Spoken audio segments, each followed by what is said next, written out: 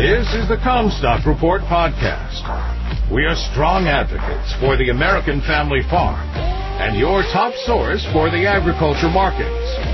And now, here's your host, David Cruz. This is David Cruz for the Comstock Report. I talked to a couple of Texas Friends subscribers last weekend, and I asked them if what I was seeing on television of the huge Dust Bowl-like clouds was accurate. Both described their drought as horrendous and terrible, much worse than last year. One had corn and cotton planted and said the irrigators were going 24/7. The corn was boot-top high, and so he said that major water needs were still coming. He said that unless there was some rain soon to help out, the result was not going to be good for either crop. He had just paid $31,000 for a tanker of diesel fuel to power pivots and was thankful that most of them were powered by electricity. The others said that they were going to plant cotton, pump enough water to satisfy the crop insurers, and then collect crop insurance. Neither saw any end to their drought. I brought up Dr. Elwyn Taylor's 89-year drought cycle predicting Dust Bowl-like conditions for this century, centered on Oklahoma, just like the last stretch in the 1930s.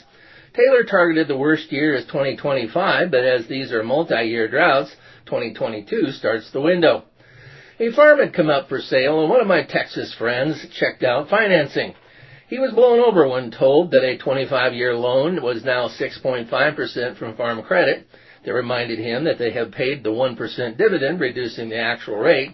The conditions change, and there's no guarantee of dividends. He also checked out a 30-year loan from a couple of insurance companies who were both still around 4.5%, but that there was no early paydown. It is a set 30-year loan. The cost of financing a farm has already gone up and will go higher. Short-term rates have diverged with long-term ones and are flirting with inverting. The era of really cheap money has ended. The Fed traded getting through the pandemic without a recession or depression by flooding the economy with cash, surging the money supply so that inflation has taken hold. They overdid it with liquidity. They understand that now, given 2020 hindsight.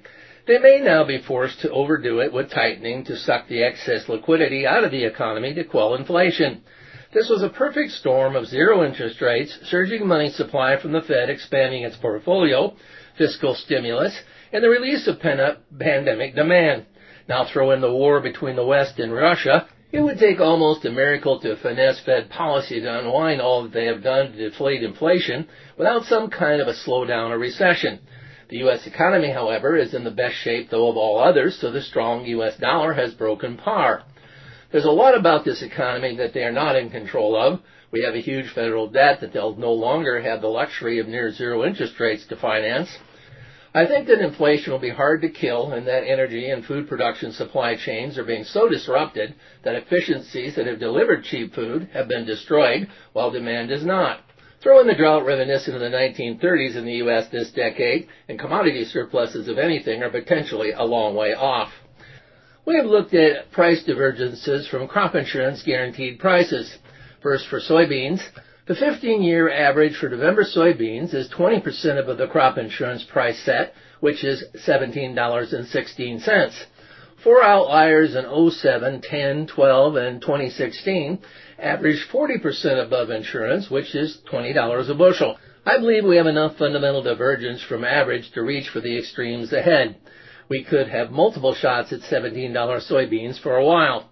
The way that I interpret this is that our pricing targets for November soybeans are in a range from $17.16 to $20 a bushel.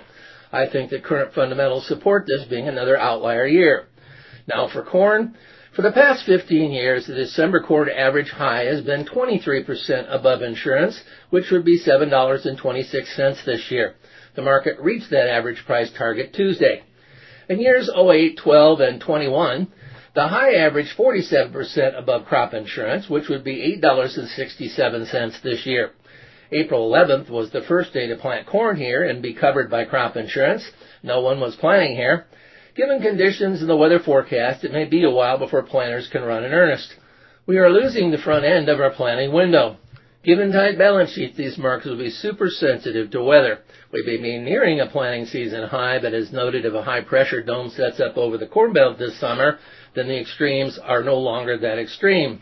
The range for pricing targets is from $7.26 to $8.67 for December corn. Another way to look at it is that if it falls back out of that range, it should become a buying opportunity. You've been listening to the Comstock Report. For more information on marketing opportunities, contact us at Comstock.com or call 712-227-1110. For a more complete version of the Comstock Report with hedging strategies and trade recommendations, subscribe on our website at Comstock.com or reach out to one of our risk management specialists about how we can help you protect your profits.